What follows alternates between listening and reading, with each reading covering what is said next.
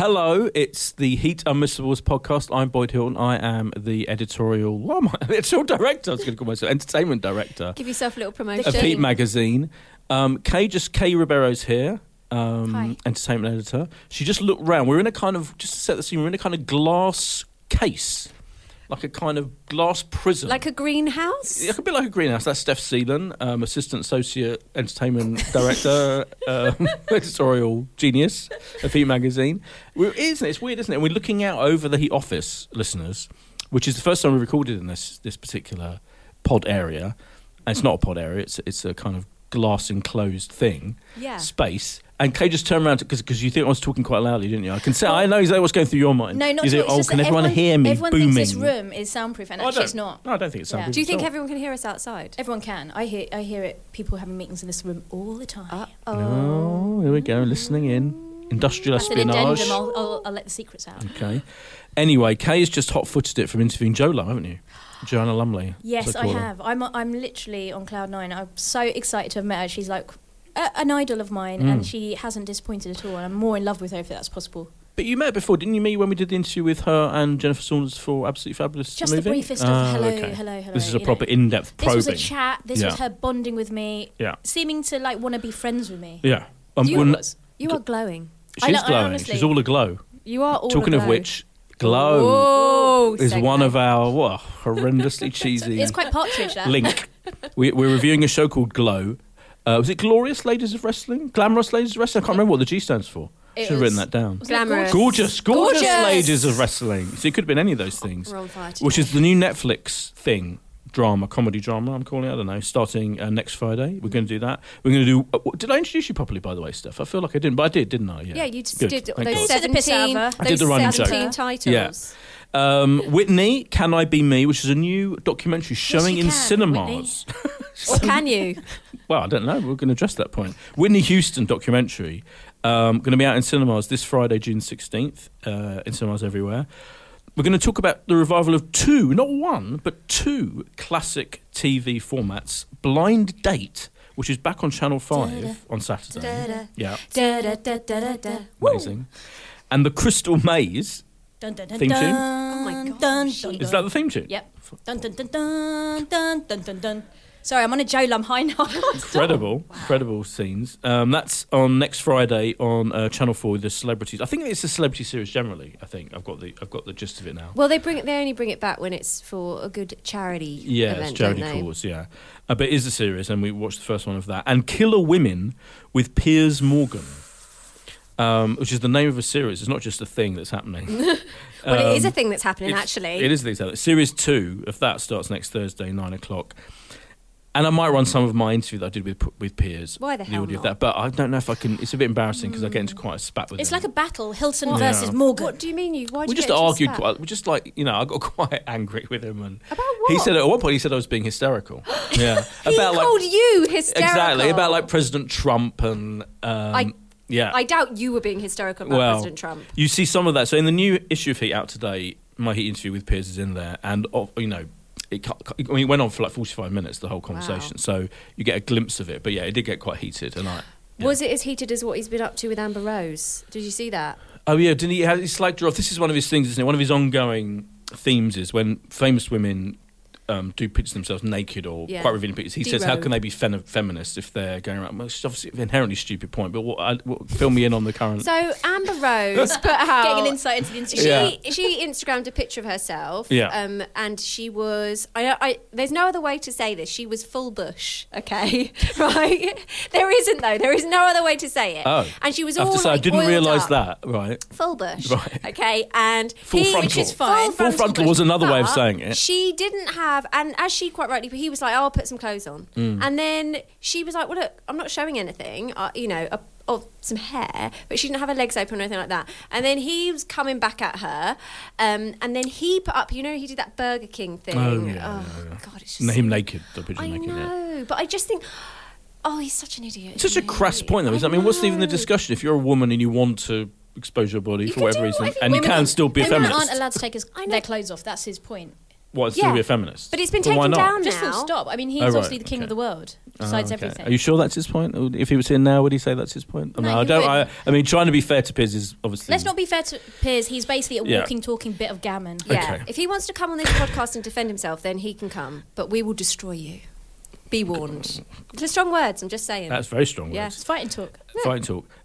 Before we get into any of that, though, I thought we'd start our kind of news-ish section with I thought we'd change it a little bit and have a kind of what is the stuff you're enjoying right now section, changing slightly it up. clumsily titled, but it's effectively a way of talking about what we're liking. Like, for example, I mean, two things that happened. I went to see the Late Late Show with James Corden filmed you last did. week. Your good friend James Corden. How was it?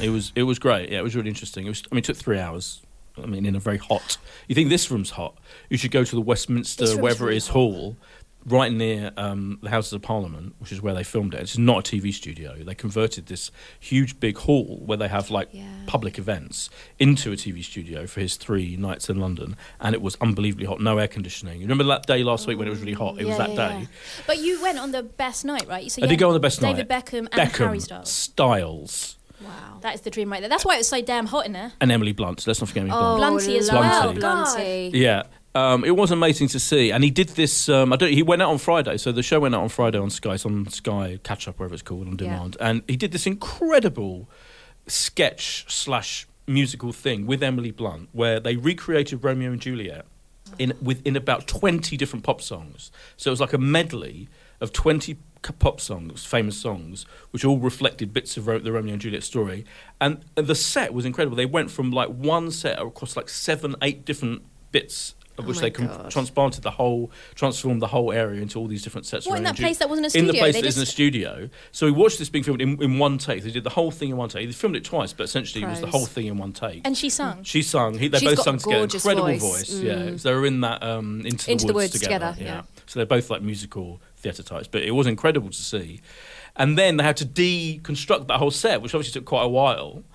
We sat there watching it, and then construct the set of the Late Late Show. Oh, wow. It was. That's where your 3 hours went. That was kind of an hour and a half of the 3 hours, yeah. And then they filmed the show proper after that. And But do they bring everyone over? Because I'm always interested. Who are the brains behind all of these incredible things that they do? Is it a there's- team of people? yeah, it's a team of about. I mean, there's about 100. I famously, as I go on about every week, went to see the show being filmed in LA in Hollywood. Tick that one for this Yeah. week. Going on about it again. Yeah, Lord. going on about it again.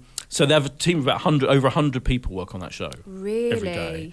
And I think about half of them. I mean, I didn't actually officially get the answer to this question, but I got the impression that about half of them came over for these Wow. shows, and then they had a lot of British people working on it as well. So I think probably they had to do maybe for union reasons or whatever. I don't know, but they definitely had like British people working on it here at this end who aren't based back there. Do you know what I Oh, mean? right, okay. But the core team of him, Yeah. the 2 main producers, including Ben Winston, my close personal friend, Your who close personal runs, who co-owns his production company and is his best mate. James's best mate was there, and the 50 main of them. producer. Again, I'm completely guessing, but I They got the must sense. have had Can a we- whole floor of the Holiday Inn, While mustn't they? Yeah. While I'm into the logistics of how many people came over, Sorry. can we just Which touch I'm upon, making up, by the way. Can we just touch upon what Bex and Harry Styles were like? Yes, you can. So, excuse me, I'd like to just have a sip of my grape and elderflower sparkling beverage. Other flavours are available. It was very interesting because effectively Harry Styles did a song which they recorded the previous night, and he just did one sketch.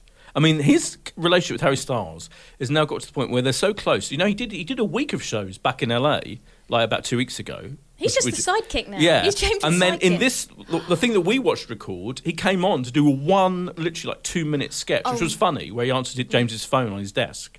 It was a funny little bit, but that's what he did. And then he just came on, did that, went off, and then thanked the crowd at the end. And there were like honestly, lots of screaming fans of Harry Styles there who Were you went one of into them? meltdown. Obviously, I was one of them. Sitting next to me, they just got to see him for 2 minutes, but obviously that 2 minutes was a great highlight. Now, Boyd, Yeah. are you saying that basically Styles and Corden Yeah. are basically Kimmel? Yes, like, a bit. Yeah, Kimmel and Damon. Kimmel Damon, and Damon. yeah, it's a bit Jimmy Kimmel and Matt Fallon Damon. and Timberlake. Oh yeah, a bit like that. Yeah? Okay, Yeah. so is that what we're saying now? Well, I think Corden's got a few of them because really, similarly, so is David Beckham. So Beckham was also on the show. He was live being interviewed alongside Emily Blunt, and they also did a sketch with him, a James Bond sketch where they both pretended to be auditioning for James Bond. What? And that was funny. Bex actually went for it. And Bex totally went for it and kind of did a lot of jokes about whether they can act or not, which were funny. and they were kind of in a fight, practically about to fight each other. It was a quite a lavish, elaborate, funny sketch about them trying to be James Bond, both taking the piss out of each other. It was impressive. And then he came on. So James did a whole bit about all his worst ever outfits and showed like really excruciating the fate of the sarong, but much worse The leather stuff. number. The leather one. Remember they did this one where they both wore like purple. Oh, Oh, God. their wedding. That was their wedding. Holding outfit. Brooklyn. Yeah. Holding Brooklyn, That was another their little purple wedding thing. outfit. Yeah, Oh, it was and they terrible. recreated that. So basically, he's got these team of like ultra famous A-lister mates who he can have on at seemingly any time and have fun with them. Yeah, and take the mick James out of them. Corden's Yeah. just great. But he is incredible. I wrote a review of it, and the thing that really struck me is how he literally directed the whole thing. So, I mean, there was a director there who was doing a very good job, and there were the producers running around. But he got to the point where, when they did the musical number with Emily Blunt, they used the audience who was standing behind him at one point for a whole section of it, and they, were encouraged to get up and join in and dance, at the finale of it. And Corden was direct. He was like, "Yep, come on, stand here, move there." He was literally moving them around There are a few the people in studio. TV like that anymore, right? Presenters who are so hands-on. It's just a complete master of the whole thing. So you've known him a long time. You've known him since the beginning of his career. Would you say that Well, he is the same? ish. Well, Not- I've known him since- I remember you saying we gave Gavin and Stacey 4 stars. I remember Gavin and Stacey, but he was and doing then stuff before Gavin and he texted Stacey. you, but he Yes. texted you to say, "Why did you not give me 4 Oh stars?" yeah, that's true. Do Yeah, you remember? Yeah, that was a I run, remember yeah, that day. and that was a bit of a running joke. Yeah. So is he the same guy? Is he still Yeah, demanding absolutely. stars? He's still demanding stars. Yeah, he's always been. Yeah, he's definitely the same. Yeah, it hasn't changed. Yeah, but the funny thing that people like when Jeremy Redknapp and Jack White will say about him is he hasn't changed. He's always been a huge diva, like acted like in the nicest possible way. He's always had that capability of being a huge star and kind of, I mean, he doesn't act like it. He's definitely normal, down to earth. But he hasn't changed at all. He's always been what he is, And he was on very good form. Yeah. Love him. Yeah. So that was that. That was me watching the Late Late Show, James Corden, which is the most exciting thing. I also quickly want to say, before I move on to your two... Well, ours are just going to sound rubbish now, No. to be honest. Is that I finished watching House of Cards, finally, because that's been on... Netflix leaked for about a week and a half now, maybe 10 days, I think it arrived. Enough for you to watch the whole just thing. about enough time, and it's so incredible. It's so... God, I'm so excited. Because I was a bit worried, because the main showrunner left, Bo Willimon left famously last season. Right. Now it's got new people running it, along with exec producers Robin Wright and him. What's his name? Kevin Spacey. Yeah, but he gets paid more, and we're not happy about that. But just that's the another thing. storytelling is incredible, and it's maverick because like sometimes they'll skip over like a whole year and they'll go 9 months later. This has Really? happened. Do they do that in this? Yeah, and then Oh, then they'll have it. I don't know how I feel about it'll pick that. up immediately after the previous episode. So there's a very interesting way it uses time and incredible. Like, episode 8, I think it is, when there's a huge big thing happens that you're just like, wow, are they really going down that road? Yes, they are. Watch out for that. So 5-star finale. 5-star finale, yeah, and literally the very last scene is so great. Oh my god! Yeah, not giving anything away. That's It's really then my set. weekend. Netflix haven't officially commissioned the next season yet, which I think is insane, but they What? must do. Yeah, they've got They're to. just toying with us. They're toying with us. But if they didn't, would this be a satisfactory ending? No, because Right. there's a whole Well, setup for the Get next your stage. fingers out, Netflix. Yeah, they've got we do it, they've got to Netflix. sort it out. And apparently, Kevin Spacey was terrible hosting the Tonys last year. The Tony Awards, Oh yeah. which is the Oscars That of the just theatrical happened, world. yeah. He hosted them. Apparently, he was awful. He did like impressions of like Bill Clinton and like old school, like really old people. That's it's because like, they couldn't get James Corden again this year. He did such a great job He did a last brilliant year. job last year, yeah. But I mean, I love Kevin Spacey, but I think, apparently it didn't work. Anyway, what have you, apart from, so Joe Lum, Joe Lum. And what else have you been Kay. watching? Joe Lum's good. what Joe else- Lum is amazing. What else have you She's- been watching / enjoying that we're not officially reviewing? Well, let me just quickly tell you that Okay. Joe Lum is she's promoting her travel show on ITV where she travels around India, exploring the country that she was born. It's coming up in a couple of weeks' time, so we'll be able to watch it. And no doubt we'll be reviewing Is it called Jonah Lum is India? Probably. Okay. It is a pithy title. Yeah. I feel like you're being sarcastic. No, there, I'm not. No, boys. genuinely, I feel it probably has got some fairly straightforward title. Well, I'm you just don't guessing. need to over-egg the pudding No, with Joe I Lum. mean, You just no. say what you see. Exactly. That's Who what she Walker is, once where said. she is. Yeah. That's a formula that works. Also, what else? Well, this is a bit of a boast, but I'm actually set to fly off to Ibiza. Oh, yeah. This very eve. This very eve, because Made in Chelsea's coming back and they're filming in Wow. Ibiza. So, No yours need to truly- encourage them. Boyd, do you know what? We're gonna. Boyd. Yeah. Have you watched it before? We'll do it in the Of Virgin course, I've slot. watched it before. Yeah, I've watched it before. Yeah, I watched series 1, and then I think I had to watch another series like 3 or something. 'Cause it got nominated for a BAFTA. I think it won the BAFTA for best factual. It did. Yeah, it Yes, did, yeah. and I was on that panel, so I had to watch that was like your fault? that. Whether that was my fault, yeah. It's brilliant. But I haven't watched it for about 3 years. Yeah. It's really look. Is that count as a version of your stuff? I haven't watched it for 3 years. Is that I think so. okay. And it's obsolete. We'll so do yeah. it. We'll do it. Yeah. Yeah. So that's where I'm So you're going. hanging out with the Made in Chelsea gang in Ibiza. Yes, I am working. I'm interviewing them. And Who are you looking forward to seeing the most? Jamie Lang's always fun. He's always Heats fun. Jamie Lang. He radios Jamie Lang. Yeah, in fact. Yeah, Lovely guy. He's a good guy. I Very can sweet. confirm. So that's what I've been up to. Yeah. Joe Lum and Made in Chelsea. Okay. Yeah. What about you, Steph? Steph Seeler? I'm just going to say last and least, because I'm not doing anything exciting, but I have just finished Bosch, which nobody else watches apart from me, I feel. Well, do you know, I've put it in I've just written today a feature on the shows that no one watches, the best shows on TV that no one watches. Obviously, And that's on the list. That's on the list, yeah. Oh. It's so good. I watched series 1 and I really liked it, and I really love the novels by Michael Connolly. Michael Connolly, great So novel. you're saying this is series 3? This is series 3. So Titus Welliver is Bosch. Yeah.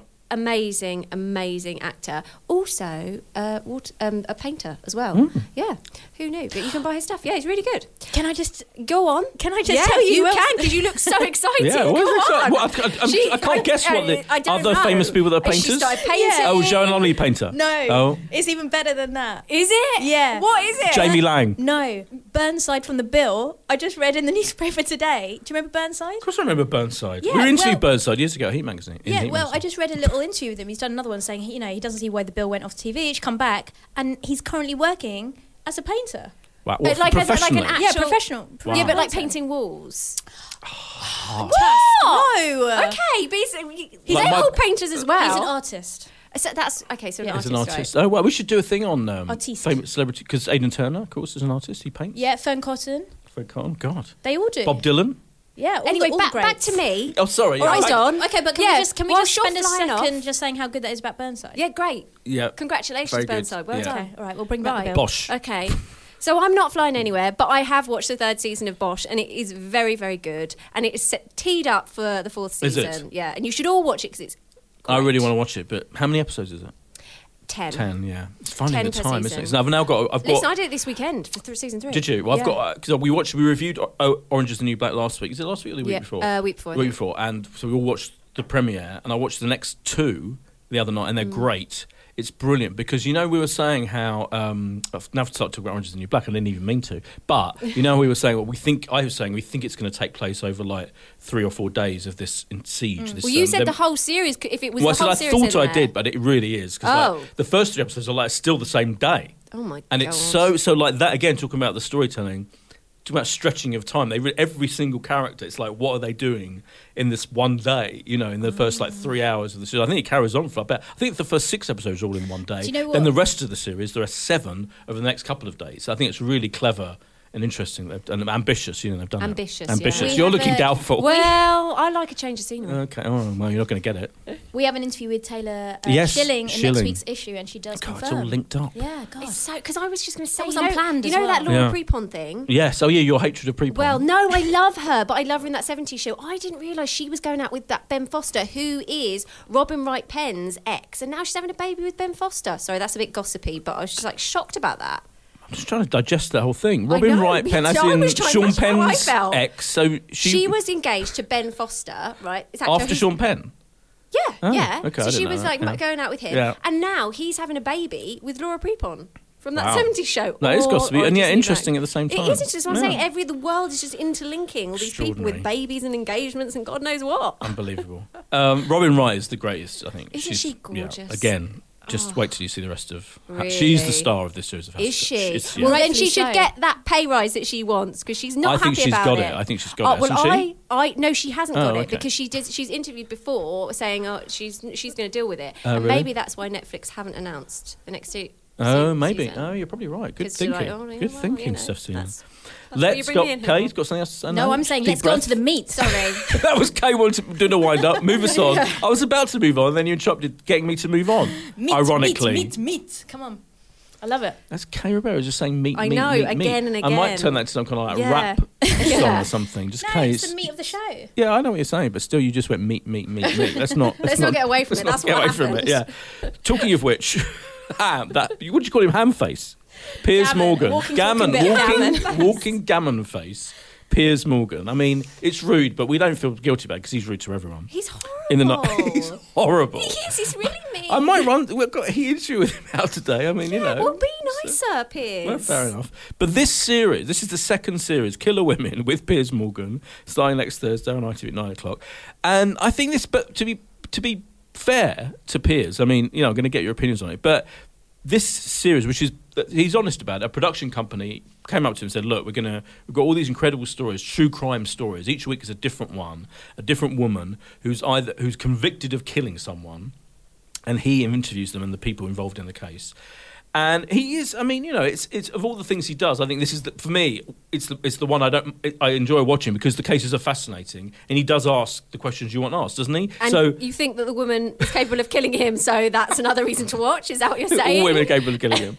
So Steph, let's just explain. So this is, I think there are 5 different cases in this series. And he when I interviewed him, he made it very clear that the thing that's most fascinating is that women, generally, in comparison to men, commit far fewer murders than men do. Most of the people in prison for killing are men, vast majority. So his thing is that it's much more interesting and much more that women kill for more interesting and complicated reasons. That's his thesis. But anyway, but what this opening case, it's a particularly interesting one because this is more of most of them I think are right. They're convicted. Some of them admit it. I mean, they sit there going, "Yeah, I killed my husband, my boyfriend." But this woman says she didn't do it and she's wrongly imprisoned.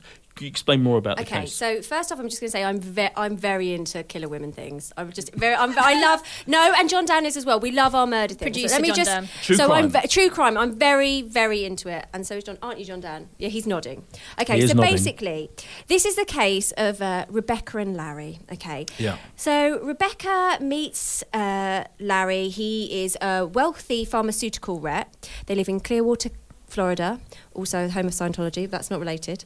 Okay, so basically what happens is when you meet her in prison, she's talking to Piers, and then they tell you what's happened. So her husband, she says she's found her husband murdered, in her house. Yeah. She was in the garage and she runs in and she finds her husband and he has been shot. And she calls 999 and she runs out of the house and she says, my husband's been shot, and she doesn't know what happened. She doesn't know what has happened. Yeah. As it evolves, you find out that she had a gun, the murder weapon, hidden in a plastic bag under her car. And the evidence is quite overwhelming that she did actually do it. But it took them, 4 years, wasn't it? I think was it not 6 years? Maybe 6 years. 6 years. But in 6 years, in that time, because her main thing is, I didn't do it because the prenup would mean that she would get $20,000 for 2 years. But if she stayed married to him, she'd be taken care of for the rest of her life. He was really wealthy. So he was like, you don't have to work ever. She was like, why would I do it? But then this money doesn't really come through. And then a few years later, her house is set on fire and she's in the news again, accidentally. Yeah. And everyone's like, oh, she did it. And then... Including her biological mother. So she was adopted, and right at the end, that's interesting, isn't it? Her biological mother testifies against her. That's a blow. It is a blow, isn't it? Yeah, I think in the case... I have to say, that was the most distressing scene for me at the very end when Piers kind of revealed to Rebecca that her mum had actually said she thought she did do it. And at the end, Rebecca just starts crying. And that's the very last scene. And it just feels a bit brutal because then she's just like, okay, well, thank you, Mr. Morgan. Thank you, sir, to the cameraman. And just like walked off crying. It just felt a bit I know what you mean. Grim. Yeah. Go on. Do you know how I can tell you right now from all these things that I watch? I mean, I'm a big fan of Snapped Women Who Kill, right?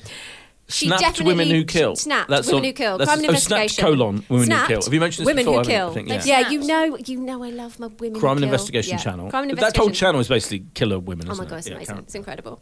Yeah. Like they do things like Till Death Do Us Part. Anyway, it's amazing. Right. So okay. grim. It's great.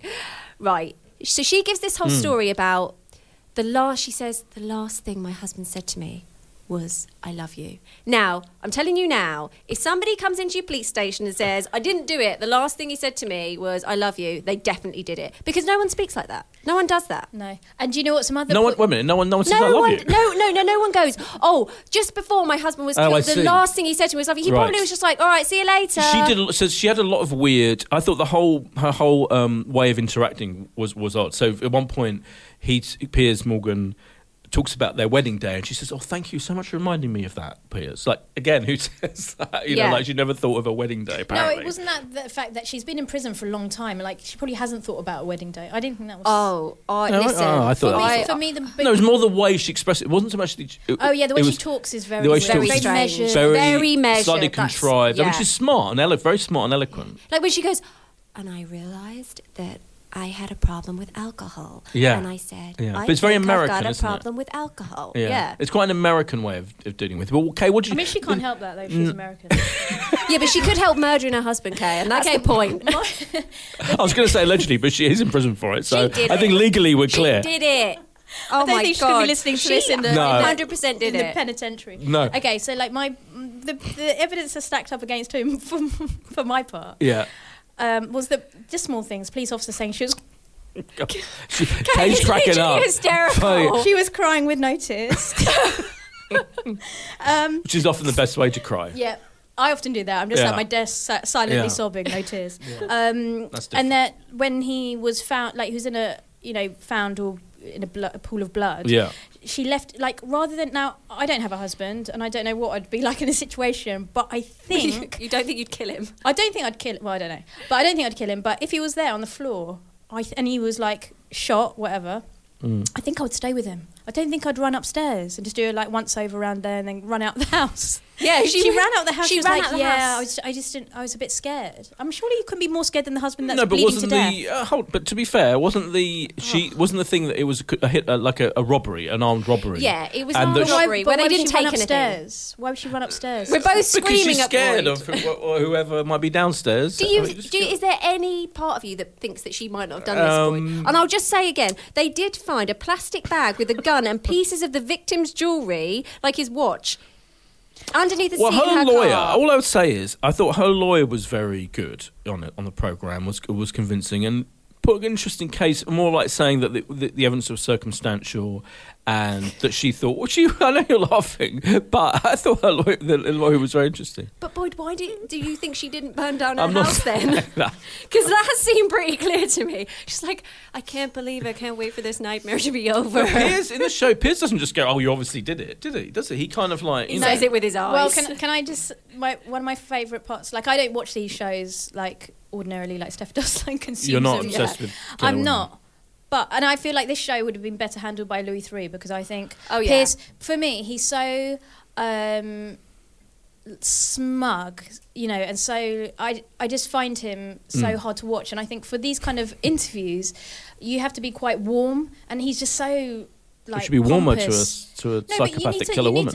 But you need to like be warm to them so that they open up, and Yeah. you're not just sitting there It's different. like Yeah, it's pompous and you've done yeah, this. no and, one wants to talk to a ham face. Is it ham face? No, it's a walking, talking bit of gammon. Yeah, no one wants to talk to a bit gammon of gammon. face, ham face. Yeah. Similar. But my idea. favourite part of the whole thing was Piers' summary. It's like, so obviously all this evidence has been stacked up. He's been talking to her, he's been talking to the mother, and then he just goes, so either you're telling me the truth and this is unjust, or you're lying and you're a cold-blooded killer. I don't know which it is. Yeah. Great conclusion, Piers. I'm happy I watched it. No one knows if she did it or not. But remember, she was with that guy that she met at AA, and she made 160 phone calls to him after she'd murdered her husband. In the 2 weeks following the murder of her husband, What, is this who the- she murdered... I think You're very clear that she murdered him. 100. Listen, I've watched so many of these things. This She should definitely be. did it. I want to see Killer Women with Steph Seelan. That is my dream job. Yeah, where you go and see. I'd be like, you did it. Tell Yeah. me now. How Yeah, did you do it? People who've been convicted of a crime say they didn't do it, and you just tell them they did. I think do it. your like sidekick should be Piers Morgan. He goes, either you did it or you didn't. I was going to just be a bit kinder to Piers in the sense that I think he did. I know what you mean. It is on one level. Someone asked me to describe. I told someone I interviewed him for this series, and they said to me, "Oh, what's that? Like, what's Killer Women?" I said, "It's basically a Louis Theroux ripoff." It is. That's slightly harsh because the production company. Is it? It's slightly harsh in the sense that there are dozens of these types of shows made now all the time, true crime story documentaries, and I thought technically the way they made this was very good, and I thought it told the story. Technically, it The was. narrative yeah. was very good, and visually I thought it was good. They interviewed little the stark dramatisations. room and the dramatization. I Yeah. thought it all And the hung access. together. Yeah. Great access, and I do think Piers generally in these situations asks the questions you do want to ask. So I'm being fair to him, but but the contrast with Louis Theroux. Of course, Louis Theroux has this incredibly empathetic way And he's disarming. of interviewing, disarming and charming. Sometimes that comes across as a bit weird, like with Jimmy Savile, famously. Yeah. That ended up being... although to be fair, he didn't know... No, I'm not saying he didn't know. Jimmy No, of Savile course, when but he even in interviewed the follow-up, where he kind of did a kind of mea culpa thing, where he said he kind of admitted that maybe, he got too close and became too friendly with him.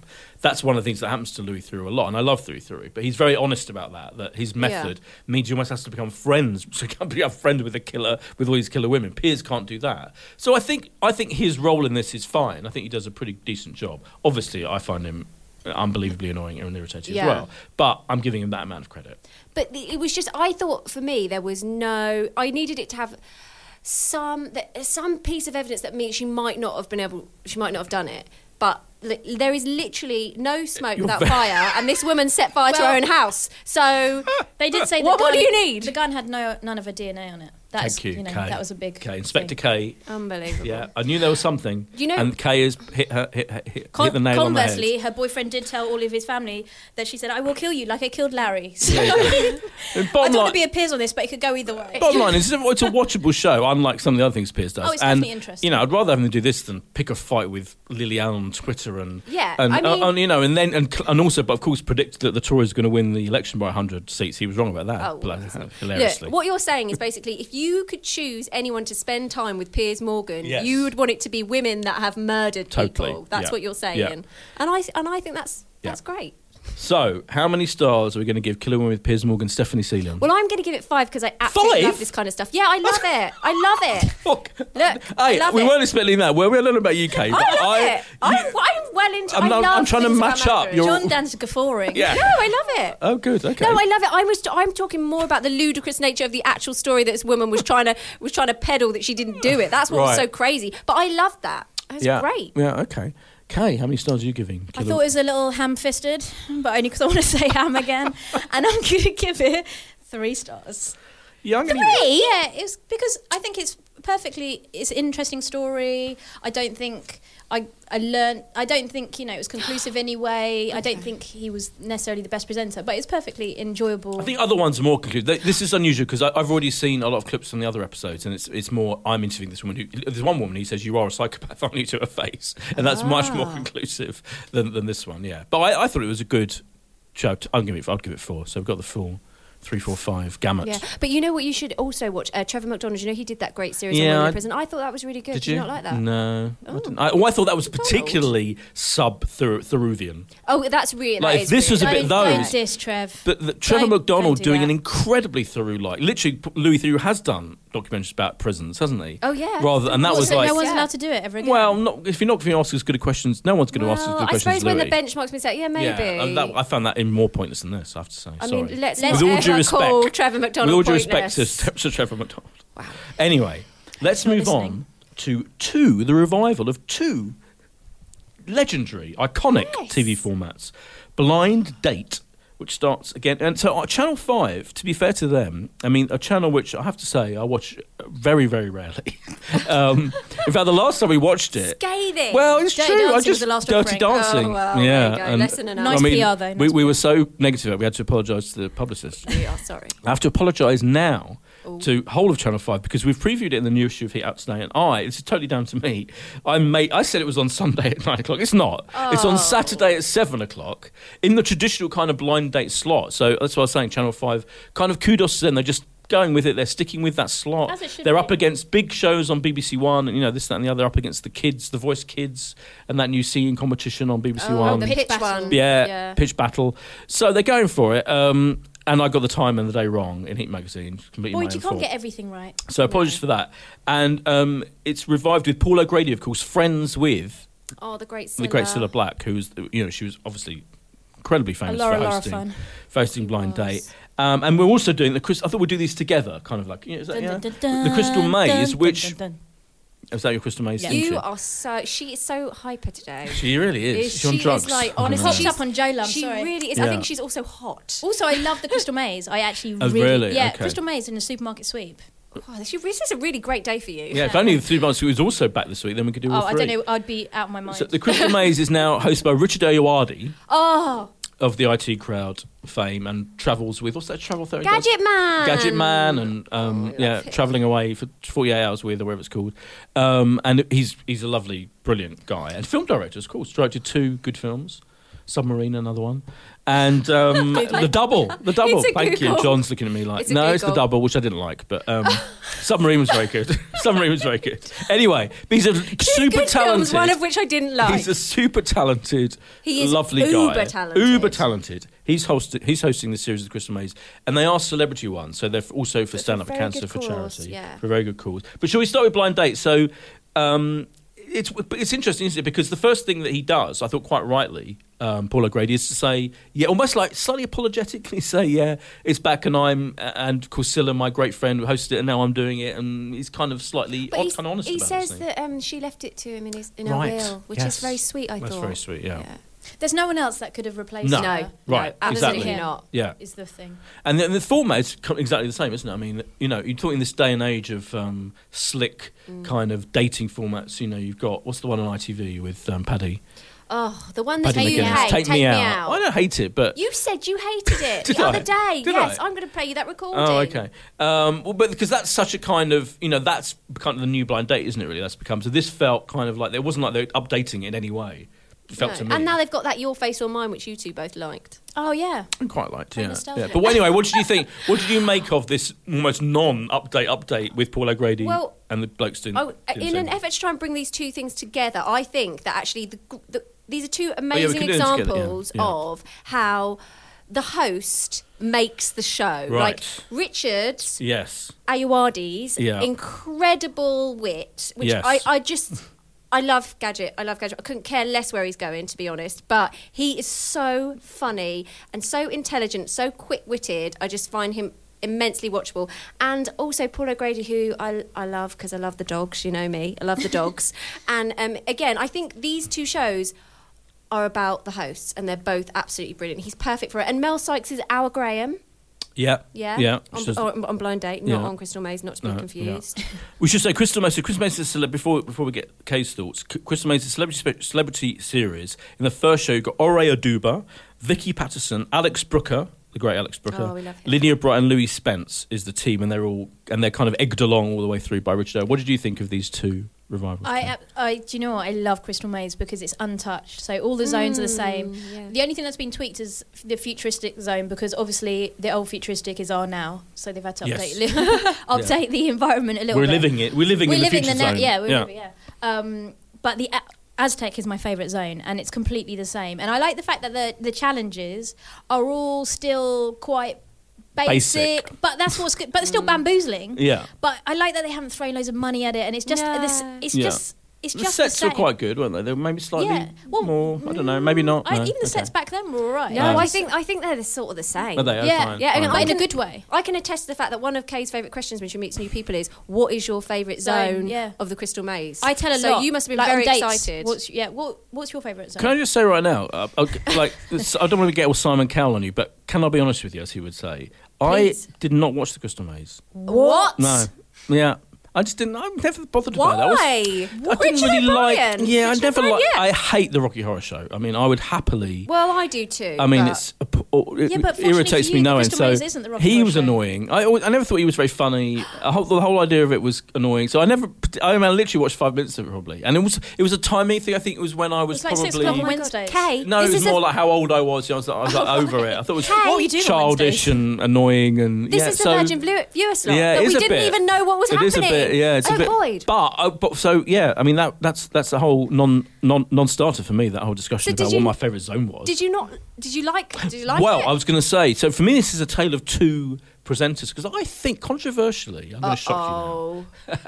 As Alan Partridge would say, I am going to shock you now. Prepared to be shocked. I thought Paul O'Grady felt slightly uncomfortable in Blind Date. I love him. I think he's a complete natural. Like that, when he did his chat show on ITV, that tea time chat show, I was always annoyed by the fact it was on tea time. You'd miss it, and you kind of because that show was an incredibly freewheeling. Whenever I did get to see it, it was like a freewheeling thing where anything went, and it was Blind like Date? No, when he did his chat show on ITV, Right. Paul O'Grady show, whatever it was called. Whereas this is such a format I just felt he was slightly uncomfortable, and I don't know, it's just the sense I got from him doing it. Like, I thought he did all the right thing. He was kind of talked about how Scylla, of course, his best friend Scylla did it, and this and the other, but.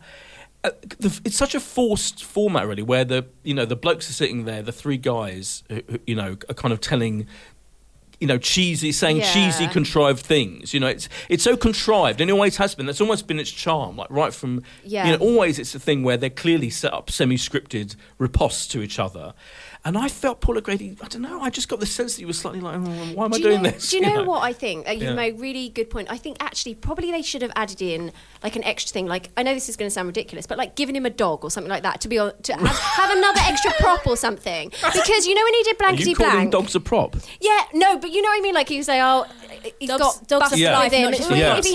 If he had something that made it uniquely Paul O'Grady, right. because it's a really good point. I actually hadn't thought about it until you said it.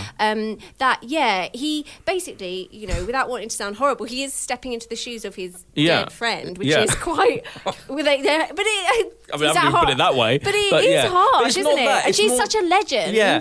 It's not so much that. I mean, it's not so much that. It's just the very contrived nature of the format. And I think he's best at non-contrived formats. Like, when he does For the Love of Dogs on ITV, all of that is incredibly natural. He's responding to these dogs that he sees at Battersea and all that. It's all real. For me, Blind Date is an incredibly unreal format. For everything about it, it's like very rigid, the shiny floor. It's just the ultimate kind of slightly... I hate shiny floor. How can you have a problem with a shiny floor? Because the whole thing is just... You're turning into me. You don't like the shiny floor. No, it's a shiny floor show. I hated the back. The set. The set. I thought the set was everything they about could have done so much better. Yeah, I'm sorry. I'm really. not good enough. I'm very sorry to Channel 5 too.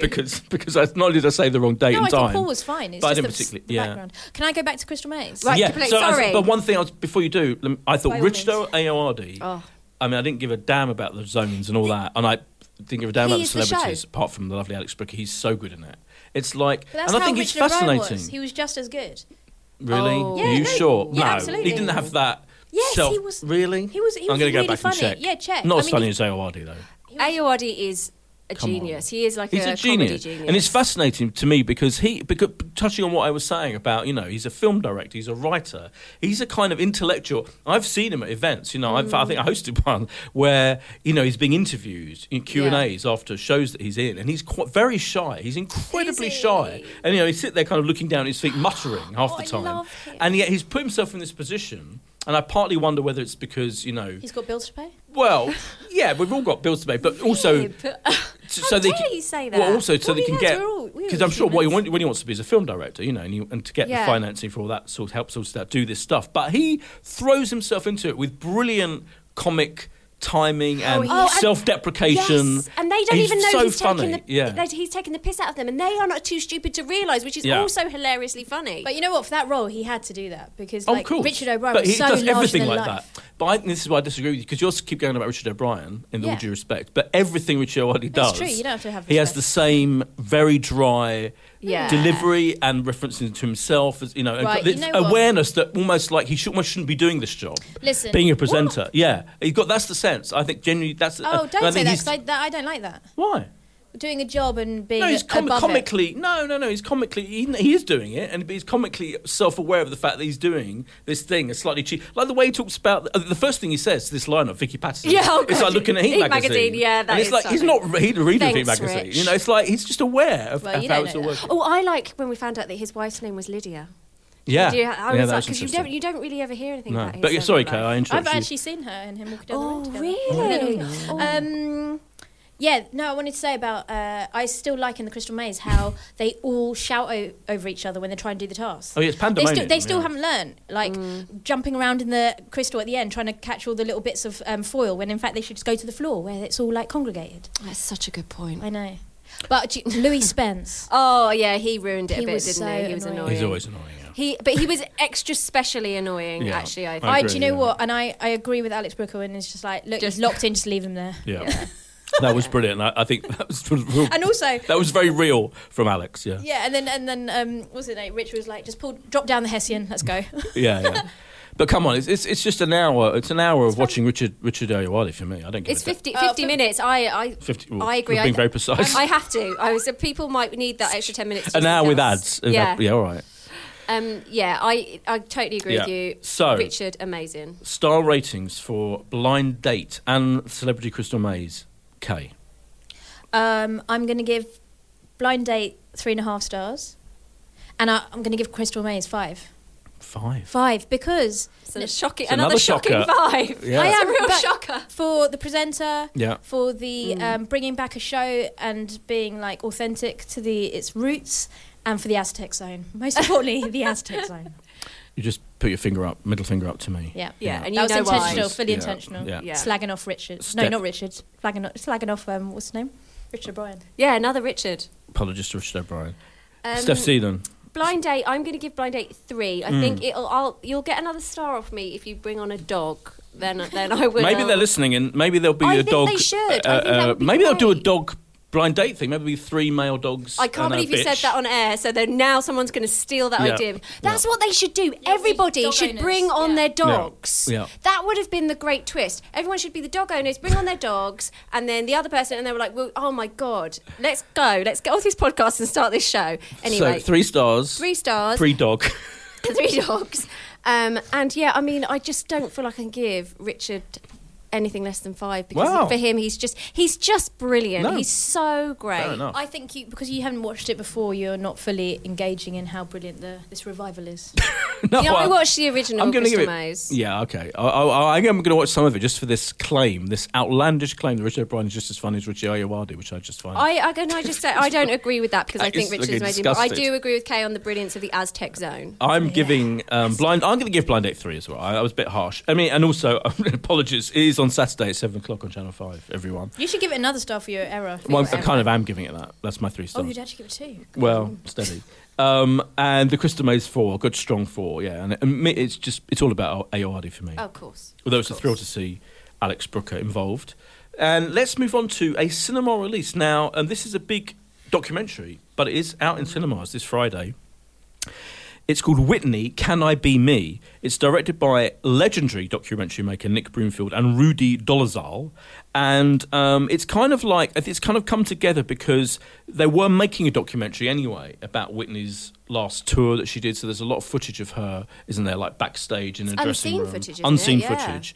So a lot of it is using that. But then there's completely new interviews with the people who knew her best. Or, well, a lot of the people who knew her. The kind of key people like Bobby Brown doesn't take part, does It's he? a shame. Which is a shame. And Robin, who is this woman who was her best friend for like the entirety of her life, apart from the last, was it 10 years? Was it when Yeah. they were estranged? She's not interviewed either, but they kind of have some testimony from her towards the end. Anyway. But anyway, I mean, I have to again coming clean. I'm not a huge big Whitney fan. I mean, I completely appreciate her incredible singing voice, but her song and music, is not my kind of thing. Generally, I find it was quite middle of the road. Next, you're going to be Middle telling me of you the don't road. like It was, wasn't Mariah. it? This point is made in the documentary. Well, Is it some guy? I can't remember okay, who the it was. songs, but her voice is not middle of the road. Oh no, her voice is just fine. an incredible voice. But it's like saying, well, Barbara Streisand's voice is a great voice, but I thought you still. and me were going to have fisticuffs then. Oh God, I can't believe we're already arguing about Whitney Houston's Well, I mean, being middle of the road. I'm with Kay. You can't call her middle of the road.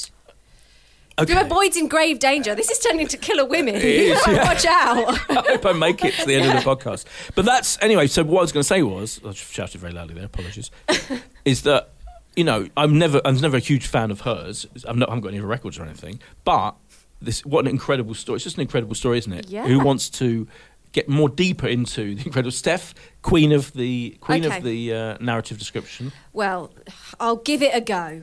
Right. So what's great about this is the unseen footage of what they're calling was probably her last great tour, and her 99 tour.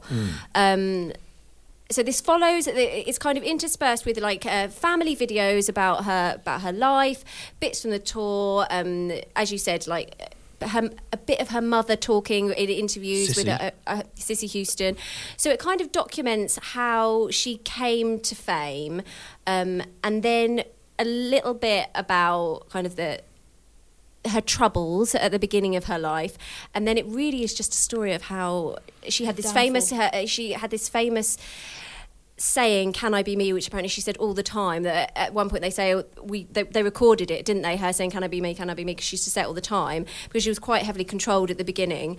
And then it's really just as Kay said, it's just a story of her downfall, really, and actually how it is kind of apparent that in a way, as awful as it say, it seems like she was destined for downfall. And a lot of people, the big thing about this for me is that a lot of people believe that Bobby Brown was the beginning of Whitney's downfall. He introduced her to drugs. And actually, what you find out is that she was introduced. He didn't at all. Yeah. And she was introduced to drugs really early on. She started her life living in a part of at the age of 18 or 19. She was doing drugs. Yeah, heavily into it by then. Her brothers had been for all intents and purposes, smoking crack when they were like 12, 14. Yeah. And she, that's just the thing they did in New Jersey. That's just the way it was.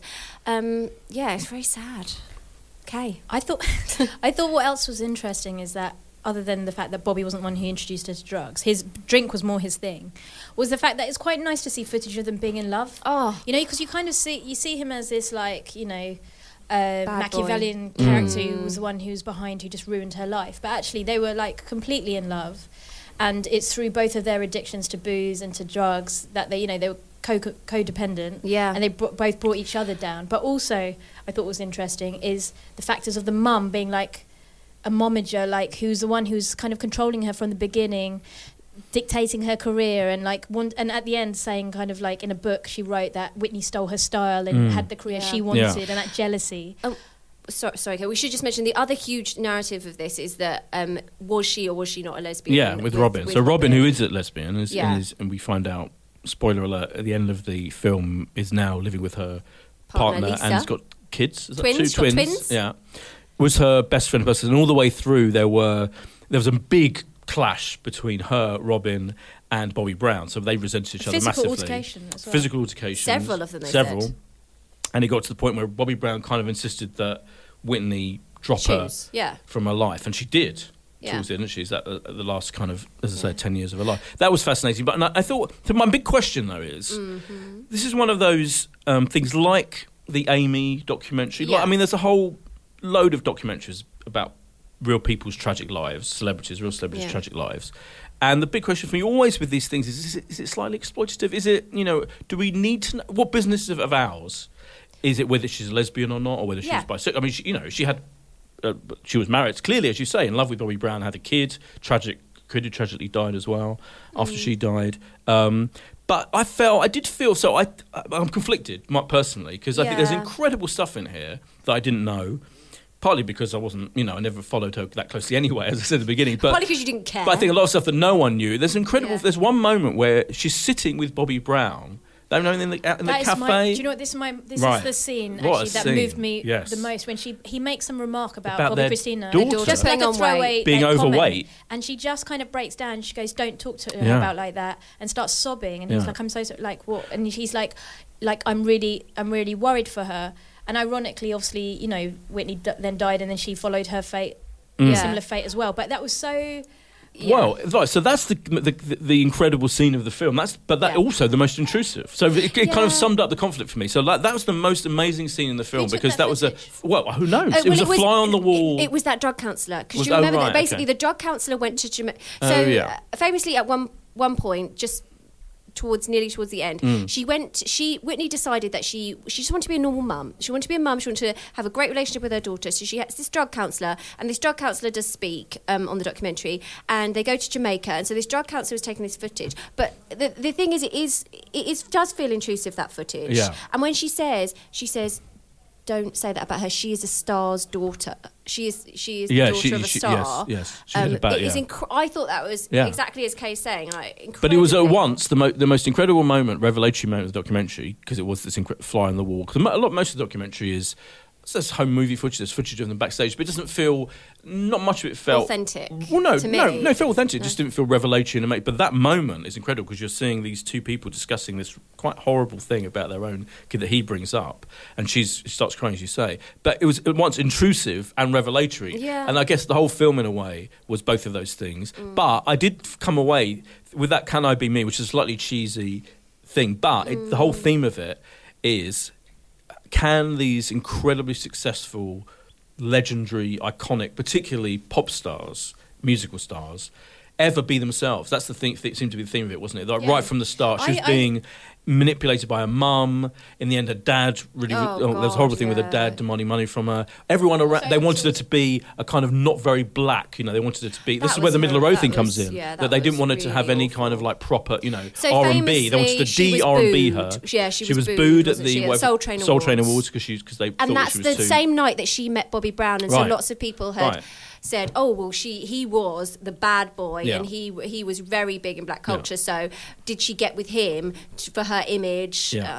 So I did come away with it, bottom line, thinking, well, it's not a necessarily original point, but I definitely came away with the strong feeling that, yes, this is a woman who, her entire life had been manipulated, and people had tried to pull her this way and that, and who, it was difficult. It's unbelievably difficult. So I just didn't. I thought, this is a miserable existence kind of thing. Even though she had wealth, fame, and all of that, but in the end, you just can't blame her for being as she was. I had a real issue. One of the things that I have a real issue with is these kinds of documentaries questioning people's sexuality, because that really made me feel uncomfortable. Because I know this is going to sound jokey, but it's not. I thought to myself, if I became somehow some international superstar, right, and I needed someone, I would say to Kate, right, Kate, you've got to give up your job as my best friend and come with me and just keep me sane, okay? This woman, the record, I'd say yes. This woman had been friends with her since they were teenagers, and she, for all intents and purposes, was holding her together, and it really was after she left that downward spiral. She was just careering towards her untimely death. But they couldn't not address it, could they? Because it was could they? That's a good question, because I actually felt like, why can't this woman just be her friend? No, but I think that was the whole. I think that's part of the whole. Can I be me? For me, that was like one of the takeouts of it. It was like, was it that she couldn't express herself, her sexuality, because her mum was saying to Oprah, actually would bother me if Whitney was gay. And so I think it was just kind of like another aspect of that she couldn't be her true self, possibly. But did you come away from it thinking that she had a lesbian relationship with her? I was like, she's just her best mate. No, but I did, because even with Bobby Brown at the end, he said something like, I've got it written down actually. He said, I really feel that if Robin was accepted into Whitney's life, Whitney would still be alive today. And I felt like the acceptance was... I don't know, and I don't really care. I think I kind of know what you mean. No, I don't care. I thought it was, without doubt, it was just the love of her life. They're absolutely best mates, and there was an incredible love between them. Yeah. Whether they physically did anything together, that's what I mean. It doesn't bother me. I don't care. Me neither. That's why I think I agree with you on that. I don't think they should have the question, because it's like, what? You do get these incredible female friendships. But I think they were so close, and Robin is gay, so it was like, well, for the rest of the world. So there's one guy, I wish I'd written down who he was, who's interviewed in the thing, saying, of course, 99% of the music business, everything was heterosexual. He's saying they were, and there's and it would have been completely unacceptable, is what he was saying, for her to be an out lesbian. And at also, that point there was another woman who basically incredible. Says, even now, it's very difficult for black women to talk about you. You just don't hear that spoken about very much. Can we just say one more person who was like the star of the interviews, the British bodyguard? My God, he could have saved her. Well, he did, but he was also tried maverick. His hardest. Did you not like it? I didn't like it. I just felt he was too rehearsed. He was loving it, wasn't he? He was basically serving himself up as a saviour of Whitney. Yeah, I did think if they had just listened to my testimony, right? But then he does say we are all responsible for the death of that young woman. Again, on the one, I totally accept that he was on the right side. He was the one person in her entourage. He literally wrote a massive report saying someone's got to do something to save her because she's going to die from drugs. I mean, he sent everyone in her entourage this letter. So that was brilliant for him to do. But on the other hand, he was enjoying this whole process a bit too much, I felt, of being interviewed for this documentary. He was loving it. However, having said that, he was a bit gleeful about it. Is that he did do something, didn't he? Totally. He sent that letter, and as a result, he got sacked. He did. It's an incredible story, isn't it? I mean, the other thing about this film, it felt Nick Broomfield is known for being one of the great documentarians. It did feel very kind of a conventional documentary. It tells the story of her life pretty much chronologically, from A to Z, with talking head interviews and whatever footage you can find. And I'm not necessarily saying that's a bad thing. I'm just saying I was almost quite surprised by how much of a conventional documentary this is. That could have been, I thought it was good and I was fascinated, but it doesn't. Amy was something very different. I don't know if you've seen the Amy Winehouse documentary. Was definitely a much more artistically creative. This is a little bit the edited interviews together. This just felt like a normal I was about to use the word routine. Conventional, I use that word again, Yeah. documentary. But anyway, what did you think? What did you... My question is, because I actually really enjoyed it, because I didn't know a huge amount other than the bare bones of it. But like, why now? Oh, yeah, that's a good question. I don't know. I think maybe they just got all the footage together. Maybe it takes a long time to make these things, doesn't it? Yeah. I don't know why now. No, it's a good question that we don't know the answer to. Thanks, Kay. Maybe there is a reason. Is it the anniversary of something? It's just that they've just unearthed this like, footage. I still enjoyed it, but I'm like, why is this so important to release now? I think it must be because that they've unearthed this footage, this exclusive footage no one's seen before, and then it's built around that. Yeah. I imagine. Yeah. Well, I'd give it 4 stars. I thought it was really good. And Yeah, Steph?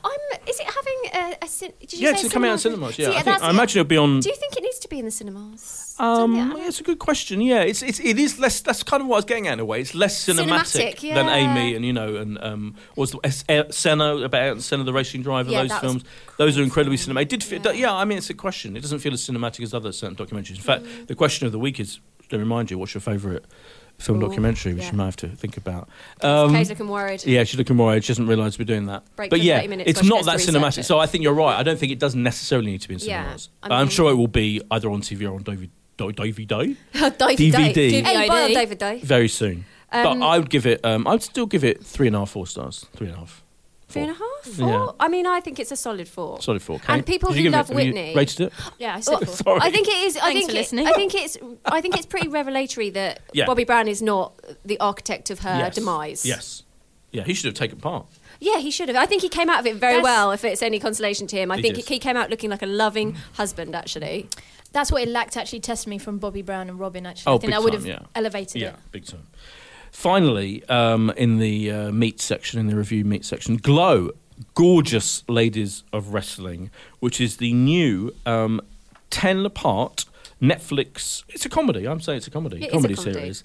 It's based on the real situation where there was a 1980s all-female professional wrestling league on television called Glow in Los Angeles, and this is kind of about the creation of it by this kind of director/manager Sam, played by Mark Maron of the Mark Maron's WCF podcast fame, which I know you're a fan of. Oh, yes. Steph? Another fantastic podcast. Yes. And I mean, it's been going. It's slightly more established Second than this only one. to us. Yeah, I mean, he's had Barack Obama on his one. Well, We've had to John come, Dan. we're gonna Williams, get him. John Dan. Yeah, we're gonna get someone else who's not us three. That's I'm going to say now. So I'm going to lay my cards on the table.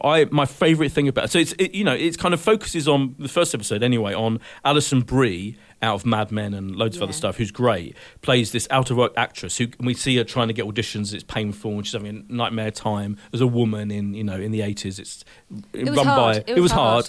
And she's she's slightly annoying. She's trying to get a job. In desperation, she goes for this audition. She doesn't really know what it is. And Mark Maron's character runs her all over. He finds her irritating as well. And eventually she gets a role in the Gorgeous Ladies of Wrestling. But he was so good. Yeah. It's all about Mark Maron for me. I So the agree. weird thing is, this is from the team that gave us Orange is the New Black. It's all created by women. It's it's written by women, directed by women, starring by and large women. All the women in it, but for me, it's all about Mark Maron. I feel guilty saying it, but I agree love with him. you. He's so good in it. And he in his podcast, he explained this is a huge thing for him because he had his own show, his own comedy show on an obscure channel. I think it's on Netflix as well now, actually, called Maron, which is kind of based completely on him, where he's not really acting, he's just playing himself, literally playing himself. And he had one or two other small roles where he's just playing someone.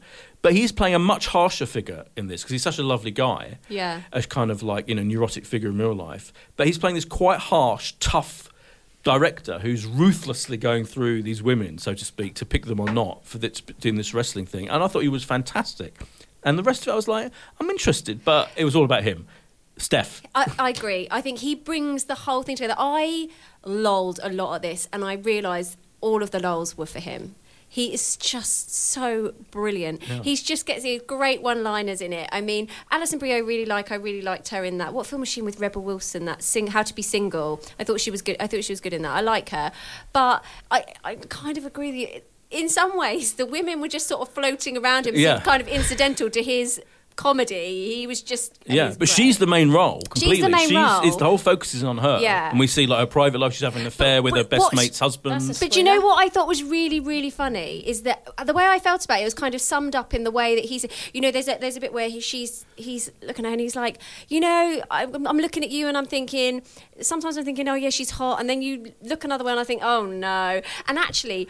That's kind of sums up how I felt about her in this thing. Sometimes I'm like, oh, she's funny. Oh, no, she's rubbish. Oh, but he was just consistently good. Kay, just excuse me of spoiling it. I don't think that's a spoiler because that's in the first 15 minutes. Is that a spoiler? No, you don't find out there's her husband. You don't know it's her best friend's husband. You just know she's having an affair with someone. Don't worry. But then you do at the end.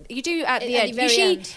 You find out that it's the husband. She comes in going, I can't believe you did that, and that's why the whole fight happened. Well, she turns over that key fob when she gets robbed, doesn't she? The main character, she gets robbed by some 12-year-olds. Yeah, no, you know earlier than that. No, I think you missed the thing where you find out earlier than that. I think you're wrong. Yeah, by the way, yeah, you find it's her husband much earlier than that. Really? Oh, totally. Honestly, you didn't get it. Yeah, I think you missed the moment because that scene where in the car together is totally based on the fact that you know that she's having an affair with her husband. So there's a scene, listeners, you're a bit scared, where she's rescued. She loses her key, and she's rescued by her best mate, with whose husband she's having an affair, and that's the whole basis of that scene. That's the dramatic tension of that scene. Missed that. Anyway, carry on. I blinked. So apologies if it is a spoiler, but for me, anything that happens in the first 15 minutes is I thought fair game. Fair game. I thought it was really funny, but it wasn't. I found. Be honest, don't hold back. Use your words. Come on. Yeah, you should look it. Written on case faces. I slightly have issues with this, but I'm not sure how far to go. Is that fair? No. I found it funny, but not as consistently funny as I was hoping. Right, that's fair enough. Yeah. You know, there was like some set pieces that were really amusing. The fight scenes, you know, the fact that she's like searching for motivation and all that. You know, funny. But it wasn't just as consistently funny as I would have imagined with this cast. Yeah, my issue with it, I mean, I agree with you. I think I don't feel there's enough in it to keep me going and carry on watching it the next 9 episodes. Apart from Mark Maron. Yeah, I think it depends how much he's in it, which I'm assuming he's going to be in it absolutely loads. In it. I think he is in it all the way through. Yeah. But I don't think that she, the main character, Alison Brie's character. So this is an old thing, isn't it? I thought she was irritating, basically, which is kind of deliberate. She's deliberately irritating. Yeah. Like going back to Orange Is the New Black, one of the great things about that I've kind of almost liked about it from the beginning is kind of almost everyone, all the myriad characters in Orange are a bit annoying. You know, there's something. They're all flawed. Obviously, I mean, they're all in prison for something or other, and even they're all kind of. There's all something about them. That's almost one of the themes of it. Oh, we're doing a show where everyone's flawed and everyone's a bit irritating. Yeah. In this, I thought they stuck with that very much. So you've got this main heroine played by Alison Brie, who you should feel sorry for her because she's not getting any jobs and she's out. But actually, she's kind of. She's not bad, but she's having an affair. So that's bad, and she's self-sabotaging herself in other ways. And she's also kind of her whole manner is a bit annoying. Yeah, I think she's a bit of a dick. Yeah, so it's like on what level can you enjoy a thing where the main character is irritating? For me, I can generally, but in this, I found her annoying, and thank God Mark Maron was there. But that's the key, I think. Yes. If this continues, the whole relationship is just about Mark Maron and his continual put down of her, then I think that could keep me going because that's really funny. Like his kind of dismissiveness of her and like how just because he's this whole thing he's just like I've got to do this, but he thinks all these women are kind of idiots, which I thought was hilarious. Yeah, that was funny. Yeah. So I think as long as he holds firm in that character, I think it'll be okay. Because actually, she needs to hold firm in her character. Because if she suddenly becomes really likeable, I think then it's over. Right, but I don't feel I have to binge on all the whole. I don't need to watch all of them. No, it's done for me. Oh, so what? What does that mean for you? I'm giving it 3 stars. Star rating. Okay. It was okay episode. Yeah. I haven't been reeled in so much. I'm going to watch the next one. Well, I'd give it. I could give it 4. I mean, I thought it was really well made, as all these things are on Netflix. It looks great. It's shot like an indie film. Had the sheen. But for me, I'm giving it 4 stars mainly for Mark Maron. Yeah, just to say that. I'm repeat with you. myself for the umpteenth time. He is amazing. He's great. How many stars are you giving 4. it? 4. I'm going to give 4. I'm going to go with you. So that's Glow, which starts on Netflix, all 10 episodes next Friday, the 23rd of June, in classic Netflix style. And finally, it is question time.